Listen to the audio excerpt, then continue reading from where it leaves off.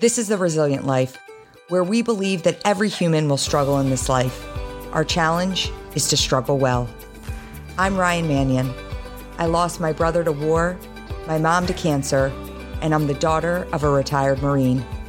I'm also a wife, mom, author, and president of one of the nation's leading veteran service organizations. Join me and some incredible guests as we explore the value of struggling well through life's inevitable challenges. All right, welcome to another episode of the Resilient Life podcast. I am your host, Ryan Mannion, and so excited and honored to welcome today's guest, Sebastian Junger, journalist, author, and filmmaker. New book out, Freedom, which is getting some really great reviews, and love the concept of freedom and community and how do both coexist together, right? So yeah. Sebastian, welcome to the Resilient Life podcast. Hey, thank you very much. It's very nice to be with you. Yes. So I was just telling you before we started, I want to talk about a lot of things, but in full transparency, I'm probably one of the last people to fully read Tribe. It is a book that if you are connected in any way to the military community, you know the book Tribe. And I've known the general concept and ideas in this book, but when I learned that we were going to have the opportunity to talk with you, I really wanted to dive into it. And there's so many things that I want to get into. And so I think let's start here. Let's start a little bit with your background. You've spent many years not only studying war, but also serving as a correspondent in war. So, and a lot of people, I will say, a lot of people think you're a veteran. A lot of people well, Sebastian Junger, he was a veteran. I'm like, no, he wasn't a veteran, but he probably has more war experience than many who wore the uniform. You've been to Africa, the Middle East. Most notably, you spent a year in an outpost in eastern Afghanistan, embedded with an Army infantry unit. And a lot of that work is focused or stemmed from that particular experience, including your 2010 documentary, Restrepo. Give us a little bit of background on you. What drew you to this? What drew you to this line of work? Before we kind of dive into some of these themes that you talk about on a constant basis. Well, my father grew up in Europe, and he was a refugee from two wars. His father was Jewish, and they lived in Spain. And when the fascists came in under Franco in Spain in 1936, in this sort of terrifying way, there was an election. The progressives won, and Franco said, the fact that they won means that it was rigged, and we're going to take over. And he had the backing of the army, and they took over, and they imposed a fascist regime. And my grandparents, and my dad fled. They wound up in France. And then the Germans came in, and he came to this country. And so war was always sort of in the background of my family. And in my 20s, I wanted to be a journalist. I was sort of stumbling around with that, trying to make it work. I got a job as a climber for tree companies, so I was a high climber. I got hurt doing that, a high consequence situation at the top of a tree with a chainsaw. And as I was recovering, I thought maybe I'll write about dangerous jobs. And there was a civil war in Bosnia. And the U.S. was not involved. There was a civil war, and the city of Sarajevo was under siege. And I thought maybe if I just go to Sarajevo, I could learn how to be a war reporter and write about what that is like. I had this idea of a book on dangerous jobs. And one of those chapters ended up being The Perfect Storm, about commercial fishing, right? But I also went to Sarajevo and kind of fell in love with, I didn't want to write about being a war reporter. I wanted to be one, right? And I sort of fell in love with it. And so as soon as I turned in the manuscript for The Perfect Storm, literally the next day, I got on a plane. I went to Afghanistan. It was 1996. And I was in Afghanistan as the Taliban were taking over. In fact, I was staying at a hotel in Jalalabad, the Spingar Hotel, the only hotel in town at the time, with the Taliban delegation to Jalalabad to negotiate the surrender of the city. And we'd sort of glare at each other over breakfast. It was hilarious, these sort of 12 bearded guys. And so I just kept doing that. I was in the civil wars in West Africa. I was in Afghanistan in 2000 with Ahmad Shah Massoud. 2001 with his forces when they took Kabul, with the U.S. support, obviously. And then as the war sort of dragged on, it looked like an easy win. And the Afghan people were thrilled, for the most part, thrilled that we had intervened and toppled the Taliban. And then as the war dragged on and the U.S. was making mistakes on the ground and, whatever, the situation got more complicated. And eventually I thought, wow, this is going to go on for a while. And I want to do something I never thought I'd ever need to do or want to do as a journalist. I want to know what it's like to be with American soldiers on the ground in a ground war in Afghanistan. I refused to cover Iraq. I didn't think I could be objective about it. I was quite against that war. But Afghanistan, I thought it was actually a good thing that we were there, and it could be a good thing. And so I wound up with 2nd Platoon Battle Company, the 173rd Airborne in the infamous Korengal Valley in 2007, 2008. And that's, I think, for most Americans, their association of me with war reporting probably comes from that time, not so much Sierra Leone or whatever. Yeah, and I interesting because one of the things that first caught me when I was reading Tribe is, you talked about your perception of war. You got your card when you turned 18, your selective service card, right? But it was on the tail end of Vietnam. Vietnam had just ended, so you didn't have a positive outlook of war, right? And your dad was very anti-war at that time after the Vietnam War, and so you were not expecting him to say anything in favor of going to war, but he said something. You don't owe your country nothing. I remember him telling me, you owe it something. And depending on what happens, you might owe it your life. And I thought that was such an interesting conversion of, those that are this anti-war, pro-war, and what rests in the middle. And what rests in the middle is that, you don't owe your country nothing. You owe them something, right? And I love that idea. I love that your dad said that to you. And I think in many ways that probably had to shape some of like how you moved forward and your line of thinking. Obviously it was pivotal enough you put it in your book, So I'd love for you to talk to me a little bit about when he said that to you, you said it turned the issue around for me completely, right? Yeah, and keep in mind, I'm 18. I grew up in a very liberal environment in Cambridge, near Cambridge, Massachusetts, right? The heart of American liberalism, basically. And my father was, because of World War II, was a just adamant pacifist. And of course, right? I mean, we all know what happened in World War II, and war is a horrible thing. And so, when I got my selective service card, coming out of Vietnam, which was a war that had, obviously, it didn't have the moral clarity that we had after 9/11.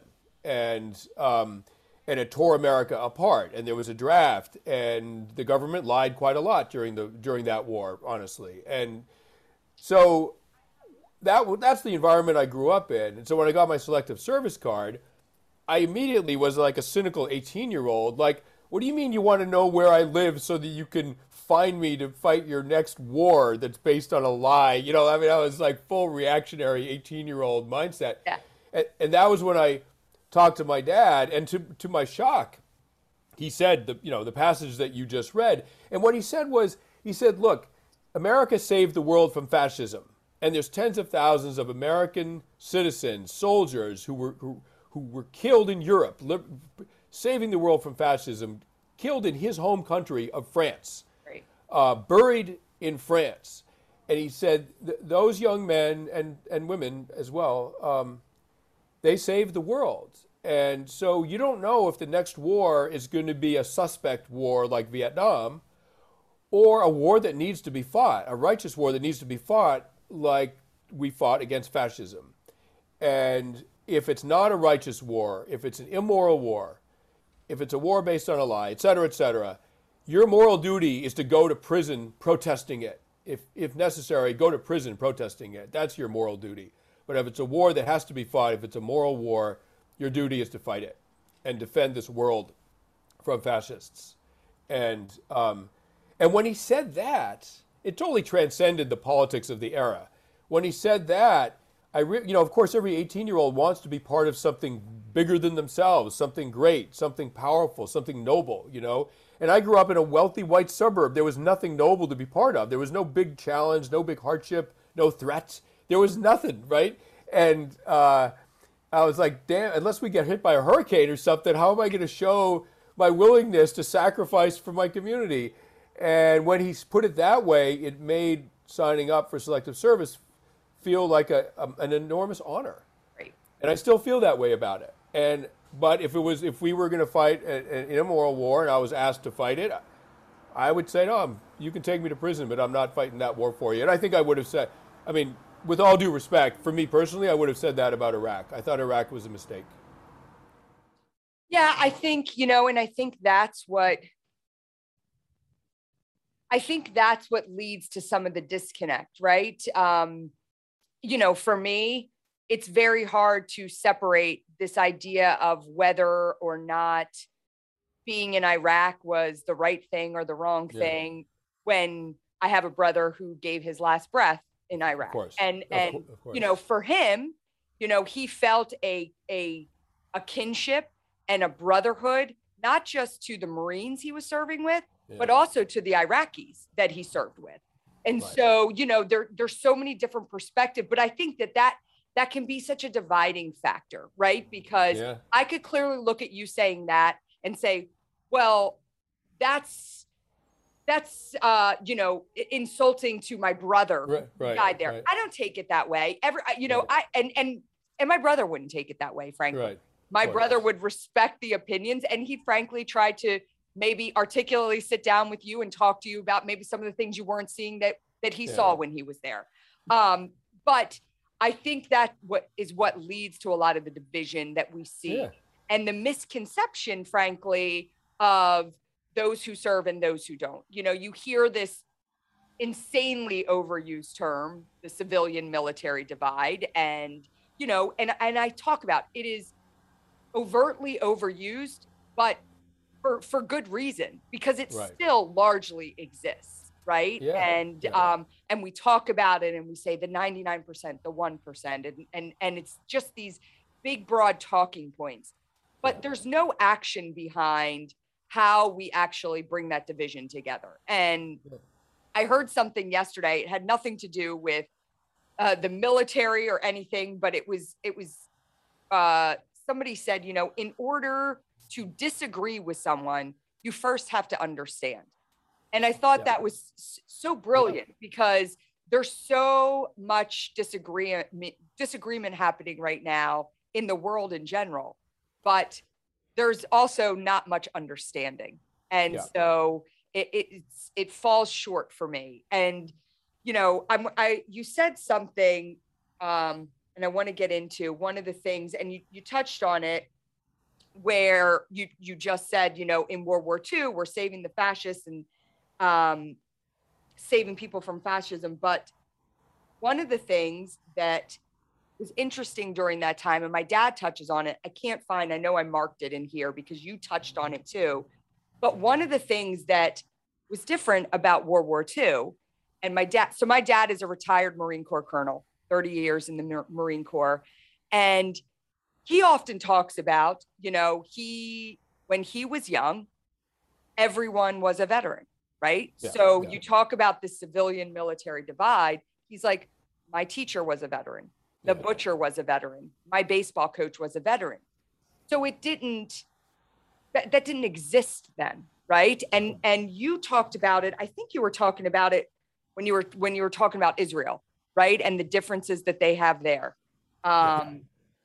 If I got to find it. But it's sort of universal service, right? And so there isn't a divide, and it's a more cohesive society in that sense, analogous to the way a more what you could call a primordial human society. For most of human history, we as a species lived in groups of 30, 40, 50 people, where what happened to one person basically happened to everybody. One of the, an easy definition of tribe, I've been asked to define tribe. How do you know if someone's in your tribe, right? And it's an overused word. Mm-hmm. It's like, I support the troops. What's it really mean? Well, this is a very good way to know. If you sort of put this test to it, what happens to you happens to me. when you feel that way about another person, they're in your tribe. And you know, it's impossible to feel that way about 5,000 people or even 500 people. You know, it means your tribe really means something where that sentence is meaningful. Well, you know, if you don't have enough food, we both don't have enough food. If you're in danger, we're both in danger. And that's the credo of street gangs and biker gangs and platoons and, you know, whatever, like all these small cohesive units, they have to look at life that way. And also, I mean, just to backtrack for a second, but I want to be super clear about this stuff because it's so important to this nation to get everything right. I if I were in the Marines, or if I were in the military, and my president said, "Now we're going to Iraq," I would go in a heartbeat. Right. You know what I'm saying? Sure. What I was really talking about was the sort of Vietnam analogy of if you were drafted, if there was a draft after 9/11 and I'd been asked to go to Afghanistan, I would have gone in a heartbeat. I live in New York. The towers are around the corner, right? If I were drafted and told to go to Iraq, I would have said, I'm not sure I can do that in good conscience. So I just want to be super clear about where I sort of stand with that. Yep. Yeah. I appreciate that. Yeah. And so you talk about that, and I watched a TED Talk. You're talking about tribe, and then you break it down even more into this idea of brotherhood. And you did this great TED Talk on that. And I actually, in my top drawer, at my desk in my office, I have a piece of a notebook. It's an old tattered piece of paper that had come back in one of my brother's footlockers from Iraq. And Travis took a ton of notes, right? He was always writing things down. And there was on one of those yellow tablets, legal tablets, came back a piece of paper. And at the top, it said, "You don't have to like your men, but you have to love them." And I don't know when he wrote it, but he wrote it sometime when he was in Iraq. And I have it sitting in my top drawer at my office. Yeah. And when I heard you talk about brotherhood, I'm like, that's what he was saying there. You know, that's what he was talking about when he wrote that down. And, you know, I try to think about how do we teach this concept of brotherhood to the larger society? Because before Travis had been killed, I don't know that I ever would have been able to articulate myself what brotherhood was. I didn't serve in the military. I didn't have any of these shared experiences where I was part of a collective group that the group was more important than oneself, right? And I loved how you separate that from friendship. But through some of the things I've had the opportunity to do after his death, I feel like I've experienced that idea of brotherhood. You know, I've traveled to Guatemala with a group of survivors, men and women who have lost their loved ones in Afghanistan or Iraq. And we spent a week there building a house for a family that was living under a tarp. I just got back from Puerto Rico a year ago, did the same thing, rebuilding homes with veterans and families of the fallen. And interestingly enough, I've had those moments where I'm on these trips and, you know, something always goes wrong. You know, it's not easy. You're put in kind of environments that you never thought you would be in. And I've had moments on these trips where I thought, you know, in my normal everyday life, I wouldn't be friends with these people. But the love I feel for these people right now is closer than friendship I've had with people for 20 years because of this bond and this collective idea of the shared experience of what we're doing and the hardship that comes with that. And, you know, but I wonder, how do you present that to the larger society? Because you can't present an opportunity like that to everybody. Right. And so here's the thing. The humans don't survive alone in nature. They die almost immediately. For a variety of biological reasons. We're not equipped to defend ourselves very well. But in a group, I mean, we're social primates. And if you put us in a group, stand back, watch out. Like there's nothing we can't do, right? And we can kill a lion with sticks. You know, we can build cities. We can go to the moon. I mean, there's nothing we can't do. We have language. We can make tools and weapons. we are generous and noble. I mean, the humans will die for defending a same-sex peer. A human will sacrifice his life or her life defending a same-sex peer, trying to save other people's children. Like, other mammals don't do that, right? Darwinism would say that's a poor choice.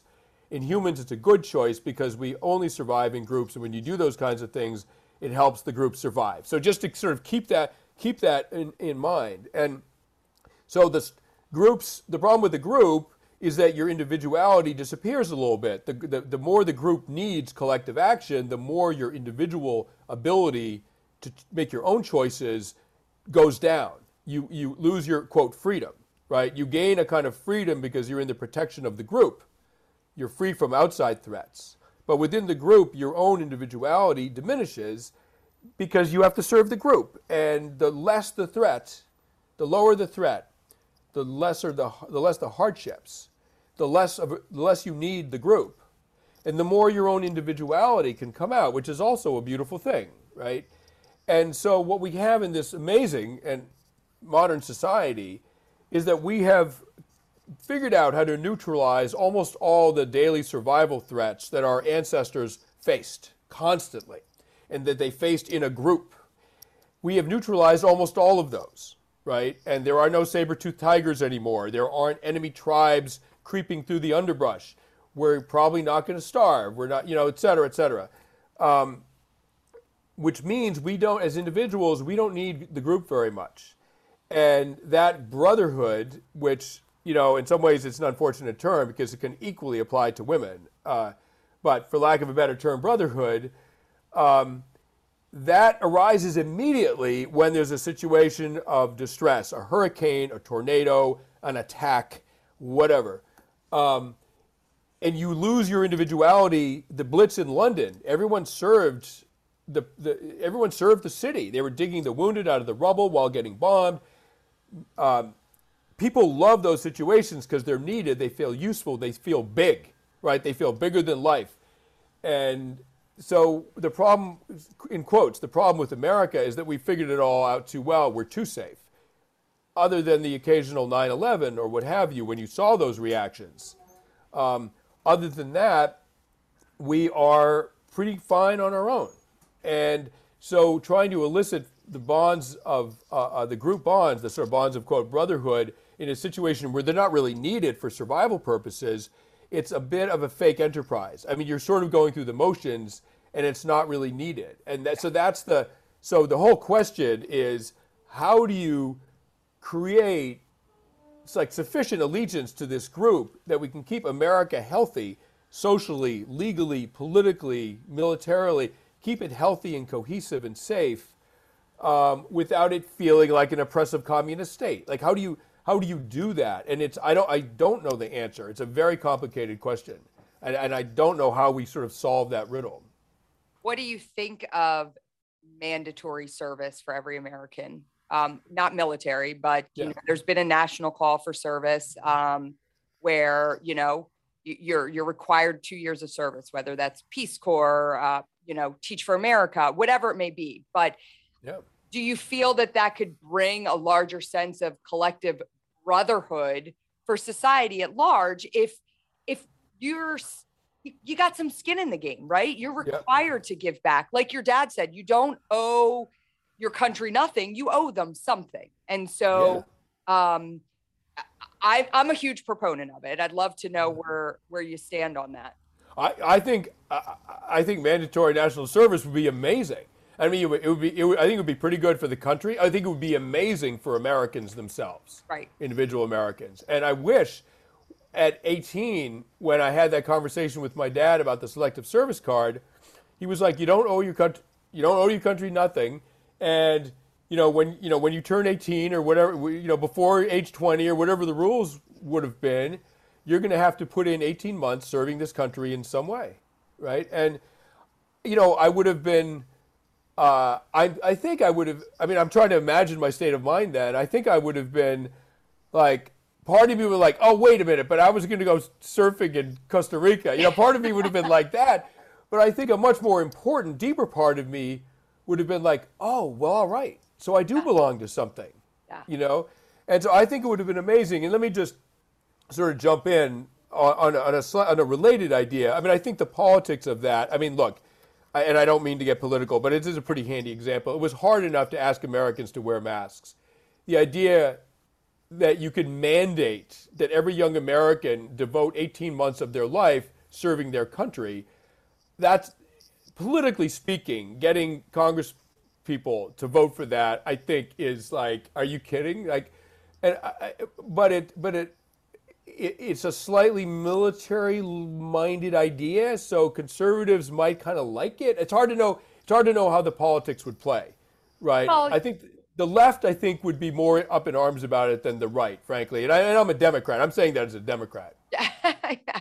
Well, one of the things that I always talk about, like, so we, through our organization, one of the things that we're heavy into community service, right? So veterans are, we adhere to the mindset of you're taking off your military uniform and you still have to serve. We still need you. You are still an asset to your community, to your country. You have unique skills that the rest of the country does not have. One of our biggest programs at our organization is called Character Does Matter. And we actually train veterans to deliver character education to youth. And so they're going out, they're working with kids, and then they're serving alongside each other. And one of the things I always find fascinating, and it's fascinating, but it's also not so fascinating, is like when you ask kids about service, like, what do you love about serving? What do you love about serving? And, whether it's a park cleanup or feeding the homeless, what do you like about service? An overwhelming response to that is it feels good. Yeah. And so this idea, like, it's a little bit of a selfish act in some ways because it feels really good to serve. And if you're not everybody is given that opportunity to serve others. And so they don't even understand what, like you said, it's not just good for the country, it's even better for the person itself, right? Like this idea, it can change the whole trajectory of your life. And so I don't know. I think that I understand. Yeah, I think it would certainly be politicized like everything else is, but I think there is just such an overwhelming need, especially when we talk about this idea of like, how can we collectively come together to, do the best for this country? Yeah, I mean, I totally agree, and I think an enormous amount of good would come out of it. I would the thing that I was going to add is that there are, like, symbolism is important, and I'm sorry, I'm jumping around a little bit. Yeah. They've done there've been a lot of psych studies about giving, about sort of doing some generosity, and what they found is that there's something called oxytocin, which spikes in people that are having a sort of human connection, and it's like breastfeeding spikes oxytocin in women. Men get an oxytocin response as well when they're connected to each other. Like it's the love, what's called the love chemical, right? So they've done these studies where someone gives someone else $5 on the street, like a stranger on the street, right? So $5, and what they've found is that the oxytocin spikes higher in the person that gives the money than in the person that receives it. Right. Just as a sort of to follow on your point. Yeah. But symbolism is important. You can get a long way with symbolic acts, and it would be great to spend 18 months serving your country or whatever in national service, but you can get quite far with small acts, and they do make a person feel like they're part of a greater whole, which is crucial to any group's survival, including a group of 330 million, the United States. So there are three very simple ways to enact that relationship, and I really urge everyone to do all three of them. First of all, everybody needs to vote. The country needs you to vote. Democracies work when when the most people possible vote, and they fail when not enough people vote. And so we need everyone to vote, and it will make you feel connected to this amazing country. Secondly, serve on jury duty. Jury duty is the reason that individual people cannot decide the fate of any other person, right? No sheriff, no policeman, no mayor, no president, no judge can decide what's going to happen to another person. It's a jury of your peers. It's what stands between us and tyranny. And finally, give blood. I almost died a year and a half ago from a sort of freak medical occurrence. I had a undiagnosed aneurysm in my pancreatic artery. A very, very rare condition. It was a sort of a genetic freak, like it was a genetic anomaly, and it ruptured out of the blue, and I lost 2/3 of my blood. By the time they got me to the ER an hour later, my blood pressure was 60/40, and I needed 10 units of blood. They barely saved me. And I'm alive. My little girls have a father because 10 people I'll never know, donated blood. And now I'm a believer, right? I mean, I donate blood as much as I can. I owe the universe 10 units, plus one for good measure, and then I'm just going to keep doing it. And when you give blood, you're going to help somebody, but you're also helping yourself. You're allowing yourself to feel part of something greater. And that is associated with longevity and mental health and all physical health and all kinds of other things. You're really giving yourself a gift when you do those three things. I love it. And those are like three very simple things that everybody, well, outside of giving blood, there are some exceptions to that, but three things that every single person can do and should do. And I always think it's important to give, like, it's easy to say, go serve, go do something. And for a lot of people, they're like, well, what does that mean? What can we do? So I love that. We're going to make sure to highlight those three things for sure. I want to switch gears a little bit. I want to talk to you because this is one of the things that I think struck me so much in Tribe and speaks to me from a larger angle, from this idea of, I'll call it, you don't call it this in your book. I've heard it called this idea of hero worship, right? The way that people have a misconceived notion of those that serve in the military, and almost to its detriment, where I think they're trying to do good, but they're actually harming what we're trying to accomplish in terms of highlighting the assets of our military.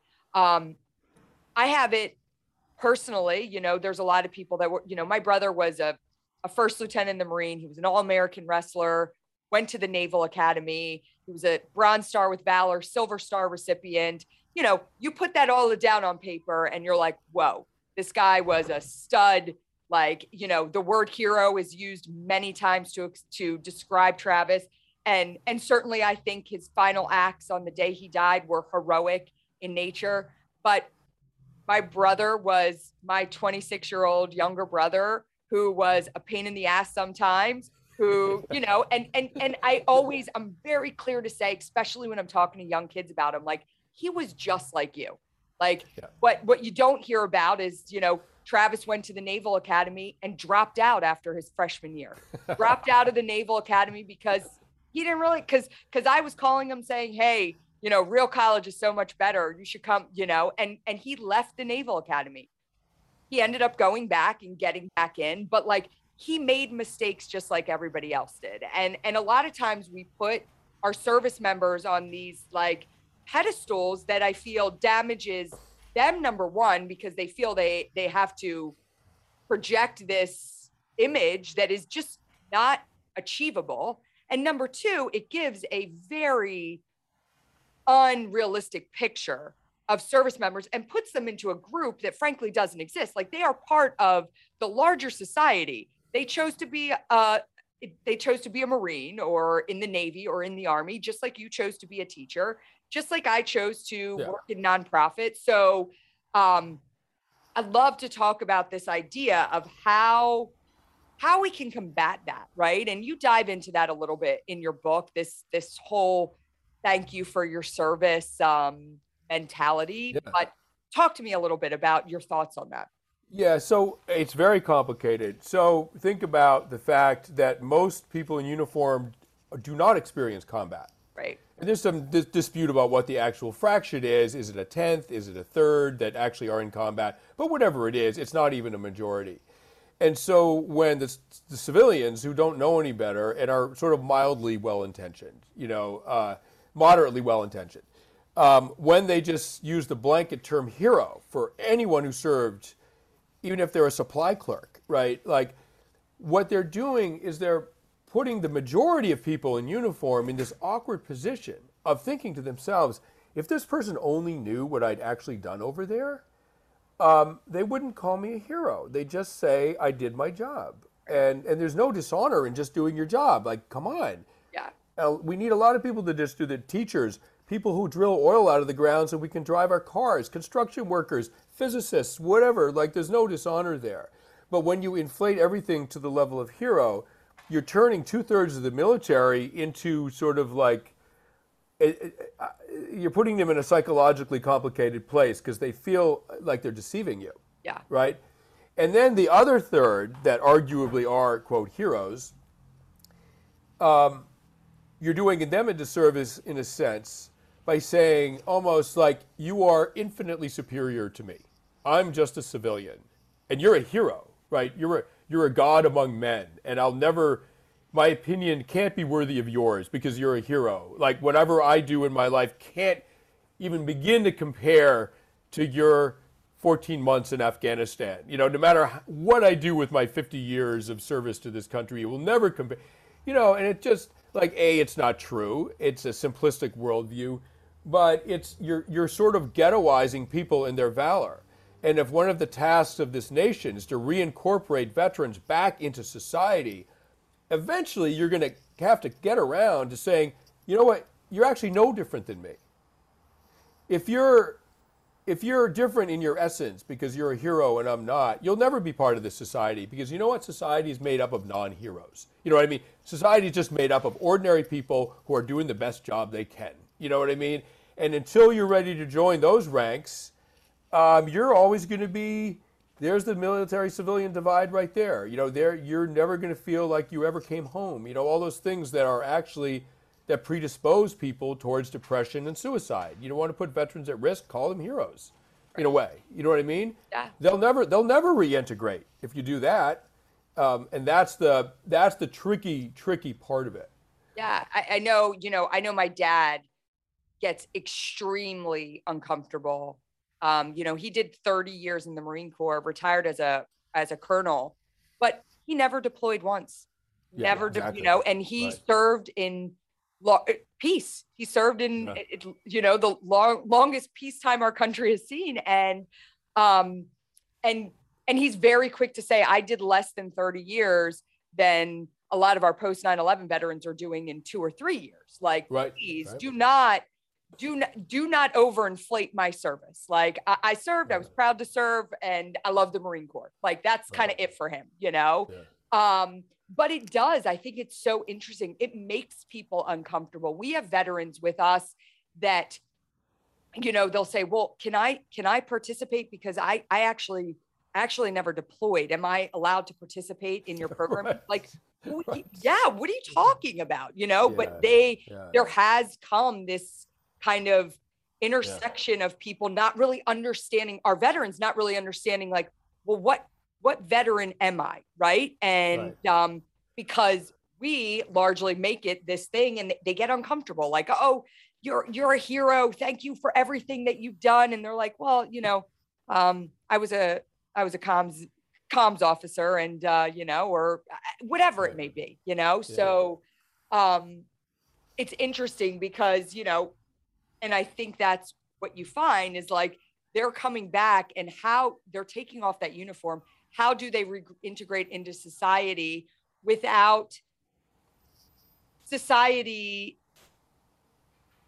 misgeneralizing what they did, right? Yeah. And I think that makes them feel uncomfortable, and it makes them feel a certain way about their service, because a lot of them are, people aren't going to be quick to say, like, oh, hey, I didn't really do that much. Don't talk about. And there's also, again, this misconception of what is combat and what is not combat. And Right.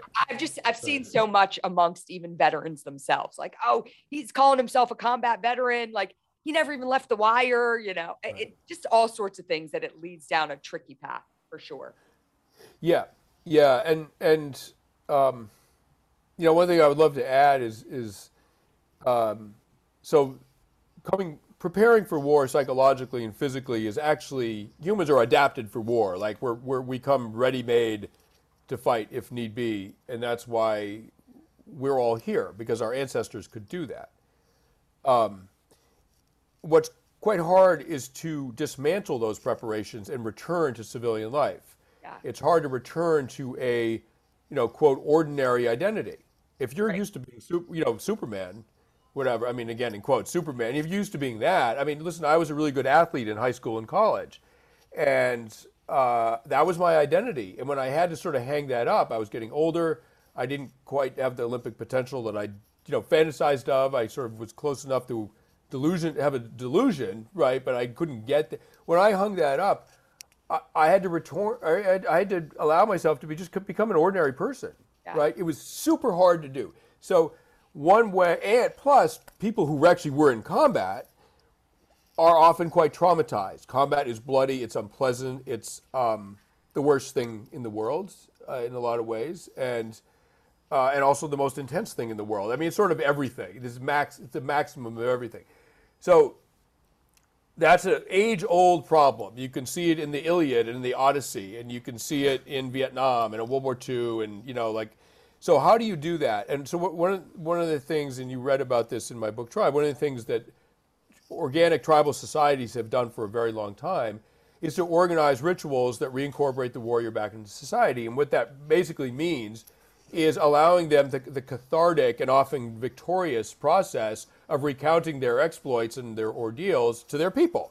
These are the people they fought for. And so these guys come home, and like there were rituals among the Plains tribes in the United States of returning warriors who would dance and sing and tell of their exploits, and it allowed the whole community to become part of what had happened. Sort of morally, in every other sense, it makes war something that everyone is part of, for better or for worse, right? And there's plenty of both to go around, and it's cathartic for the warrior. And so the only way I could think of to have that kind of process happen in a modern mass industrial society like America is to make use of the town halls and city halls on Veterans Day. So basically, I came up with this idea along with Seth Moulton, who's a representative from Massachusetts, Marine Corps, I believe. He was in a lot of combat in Iraq. Very, very brave man. Yep. Very, very humble. And he and I started something called Vets Town Hall. Yep. You can find it online, vetstownhall.org. Very easy to find. You open up the town hall of your town on Veterans Day, and any veteran of any war who served in any capacity has the right to speak for 10 minutes in a hopefully non-political way, but in an emotionally honest way about what it felt like to serve. And if you, quote, support the troops, here's one way to do that in real life. You show up and listen for an hour and see what these people have to say. And, liberals are going to go there and their skin's going to crawl when they hear some vet saying that deploying was the best thing that ever happened to them.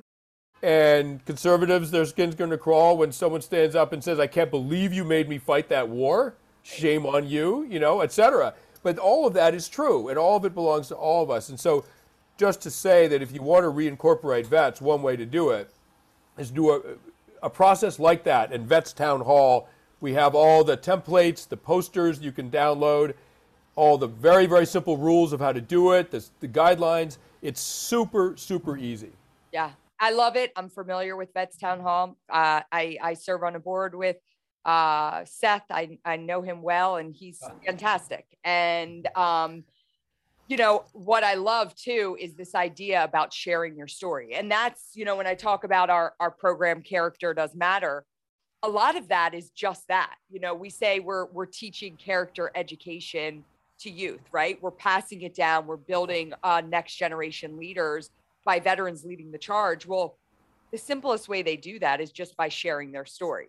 So you see the benefits to providing character education to our next generation free of cost. But largely more important is the thousands of veterans that are getting to walk into schools and youth groups and sports teams in their local communities and share their story and share who they are and say, I'm back. This is what I'm doing. This is what I did. And I want to be a part of this community. So I think it's a brilliant idea. And I think, again, just sharing those stories also breaks down some of the misconceived ideas about our military, right? Yeah. And just like I always say that the military is the ultimate experiment, right? It is this collective group of diverse individuals from all different socioeconomic backgrounds, ethnic backgrounds, religious backgrounds, but they can come together to achieve a common goal, right? And so how can we replicate that? How can we take that out and replicate that across our larger society in the United States? And I think more than anything, like that is the biggest lesson that we can learn from our military community in general. And, you know, one of the ways that I found just this idea of that connectiveness and that group mentality, that brotherhood mentality that you speak of was this idea of when Travis was killed. When Travis was killed, I have never felt so supported in my life. My entire family felt that. And I look at military death versus civilian deaths. Civilian deaths do not have the same type of network and community that military deaths do. Yeah. And I've talked to so many people and, you know, that have experienced loss in a civilian loss. And it's hard for me to have a shared experience with them because our experiences were so different. I mean, I had every resource, every support group known to man at our disposal. Right. When you lose a child outside of the military, it's a completely different process that you go through. And so I just look at some of these things and some of these practices that I think we can largely learn from outside of the tactical military information that they're being given. So I want to touch on two more things because I'm very grateful for your time, Sebastian. But, you know, this is called the Resilient Life Podcast. And you talk a little bit about resilience. And you talk a little bit about that in your books and in some of your TED Talks. And I'd love to know, how does resilience factor into the work that you do and the people that you study? You know, do you notice a difference in the type of people who have the ability to be resilient and those who don't have it as much? Okay, so what I would say, if you think about humans in a sort of anthropological way, now we live in the modern world and it seems like we're very unconnected from our evolutionary past, but biologically we have not changed at all since the era tens of thousands of years ago. Genetically, we've barely changed since tens of thousands of years ago when we lived what was, you know, called the sort of Stone Age, in sort of Stone Age society, right? We are the same animal as those ancestors 10, 20, 30, 40,000 years ago. And trust me, those people were resilient, right? Like we would not be here. They lived through the Ice Age. Humans have figured out how to live in every climate in the world. And we're enormously resilient. And life is hard and it's violent. It's traumatic. And if trauma were incapacitating to a majority of people, human society would have died out. You know, one lion attack in the camp, and 2/3 of the adults are incapacitated with trauma for the next 5 years, and everybody starves to death. Right? That's not how it works. Right? Clearly, because here we are, and so I would say two things. First of all, in coherent sort of organic small-scale societies where people are very, very clear about how needed they are by the group and how dependent they are on the group, that because people are usually traumatized in groups, they also, for most of human history, have recovered from trauma in groups. I mean, everything was sort of collective, right? The problem with veterans, with the modern era, is that sometimes people are traumatized in groups, but because we all live such individualistic lives, we recover on our own, in our own little apartment, or in our single family home with just in the pressure cooker of the nuclear family that's unconnected to neighbors and community and et cetera. That's not human. It's how we're living, but it's not. That's not a traditional human way to live. So the resilience partly, mostly, is drawn from the cohesiveness of the society you're in. Once you have, which is not in the cards for us. That's not how we live, right? Once you have, the military has it a little bit, as you were saying, like death in the military. There are networks that are much more supportive than an ordinary civilian. But once you live in a society like this, one of the other predictors of resilience is your childhood experience. And people who were traumatized as children, even by neglect, are way more likely to suffer traumatic effects as adults from difficult circumstances, from tragedies. And there's an awful lot of child abuse of various sorts in this society. All those people that were traumatized as children in one way or another are going to be particularly vulnerable to ongoing trauma as adults from combat or from a car accident or a death of a spouse or what have you. I read that in, you covered that in Tribe, and it is so true. And we don't have the time to dive into it. I wanted to talk to you a little bit about PTSD, but also this idea that, what you dealt with prior to your diagnosis largely influenced how you were going to move through that diagnosis. Yeah. And, I was diagnosed with PTSD not until 5 years after Travis was killed.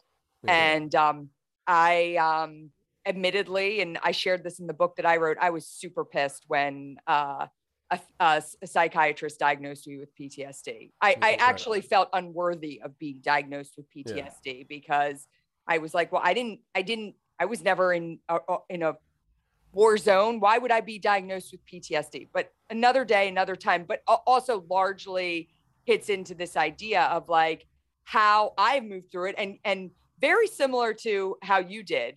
And some of the things that you were experiencing in subways and stuff, that was kind of how mine came on. Yeah. It was like this out of nowhere, like, wait a minute, what's happening right now? Yeah. But I also was able to work through it, I think largely because of my past background, and the fact that I had not experienced any sort of trauma prior to that. Right. If you could share one lesson on war and the people who fight it, seeing all that you have seen, what would that be? One takeaway. Well, most of my experiences in war have not been with American soldiers. Yeah. They've been with people, of other population groups, in Afghanistan with the Afghans, in Bosnia, in West Africa, and then finally with American soldiers. And if there's one thing I would say that sort of unites them, is that these warfighters are in this sort of psychologically odd, contradictory place, where war is objectively held to be awful. It is awful. It creates lifelong scars in almost everybody that encounters it. And it's also, for many people, kind of the high point of their lives. And, car accidents aren't the high point of your life, and the divorces aren't, and the death of a spouse is, all these awful things are clearly bad. That what's confusing about war is that it's so obviously bad. The consequences are horrific for everybody. But it's also often, even people who survived the Blitz in London look back on the Blitz as like the high point of their lives. And that's psychologically confusing to people. And in this sort of weird, messy, contradictory human circumstance of war, along with all this sort of obvious cliche, like humans at their worst, blah, blah, blah, like, what you also get is humans at their best. You get these incredible displays of valor and generosity and selflessness and connection. Yeah. A friend of mine, a good friend of mine, his grandfather, I think it was in World War I, English. All right, so we all know what happened in World War I, what a bloodbath it was. And he missed it my friend's grandfather missed it enormously. and he said that war is the only situation where men can love each other unapologetically, like without reservation. It's the only context where men can do that. And so think about the how complex that is psychologically to sort out in your mind afterwards. How could something so bad be so good? How could something so good be so bad? Like that's an awfully strange thing to sort out. And though I have never been in a combat situation, never served, I'm around a lot of combat Marines, and I can feel that when they're together.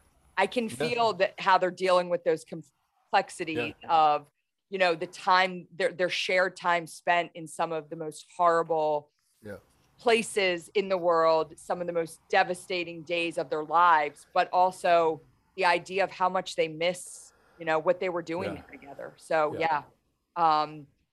final question. It's a question I asked every one of our guests on the Resilient Life podcast. You talked a little bit about resilience and this idea of, dating back to our ancestors, but I want to know personally for you, what does living a resilient life look like? I used to think that resilience was the same as stoicism, right? You just sort of grit your teeth and pretend you're not in pain, and either physical or emotional pain. And I think men have a particular problem with this. And it's a good short-term tactic for getting through a hard or painful or unpleasant task, which of course is adaptive. In anthropological terms, it's adaptive.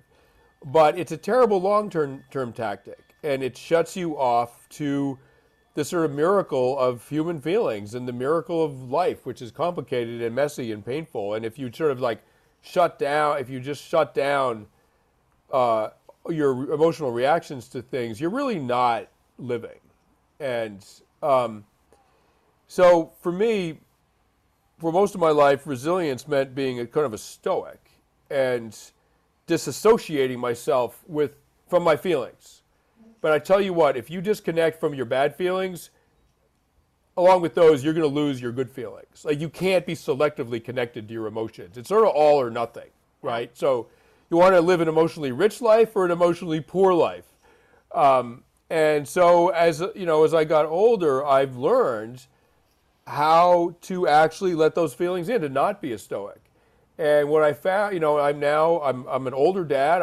I'm 59 years old, and I have a little girl who's almost 5 and another little girl that's almost 2. So I came to fatherhood late in life, married, and I got to say, the ultimate resilience comes from love. From loving someone more than you love yourself, which ideally is how you feel about your children and your spouse. And the love you get back in return can make you face anything, And so to me, that's the ultimate resilience. I don't think I would have had much access to it at 20 or 30. At 59, that is what my life is about, and it's an amazing feeling. I love it. Family is everything, and knowing you have those people that unconditionally, no matter what, that acceptance it's huge. Sebastian, it's been awesome. I can't tell you how much I appreciate this conversation. New book out, Freedom. We are certainly going to share the link to that and everything else that you've done. One last thing I had to say, my husband grew up on a small barrier reef island off the coast of New Jersey. And he was a fisherman from the time he was, walking. So as much as he largely loves all of your work, The Perfect Storm is, everything to him. So he said, how much are you going to talk to him about The Perfect Storm? I'm like, not much, but I had to tell you what a huge fan he is of that work. And again, so many really kind of cool elements into that and that sense of brotherhood that they felt and that they experienced in a different way than the military. But I love everything you do, and I'm such a big fan of your work, and also just keeping it real. And I think that's what a lot of when I hear veterans and those in the military talk about you and the way you put it out there. I was talking to our COO yesterday. He just got out, did 20 years in the Marine Corps. And I told him I was interviewing you. And he was like, everything that he writes about the men and women who serve is how we should be talking about it. And he's like, and I believe it all. And he said, and that is the way we need to espouse our men and women of service. It doesn't dishonor them, but it also keeps it real. And I think that's what's so important. So thank you for your contributions to the military community, for all the work you do, and for joining us on the Resilient Life podcast. I really enjoyed talking with you. I hope I was helpful, and thank God for the work you're doing. I know you're helping a lot of people. Thank you. Thanks for joining us for another episode of the Resilient Life podcast. Please make sure to like, subscribe, and share with your friends.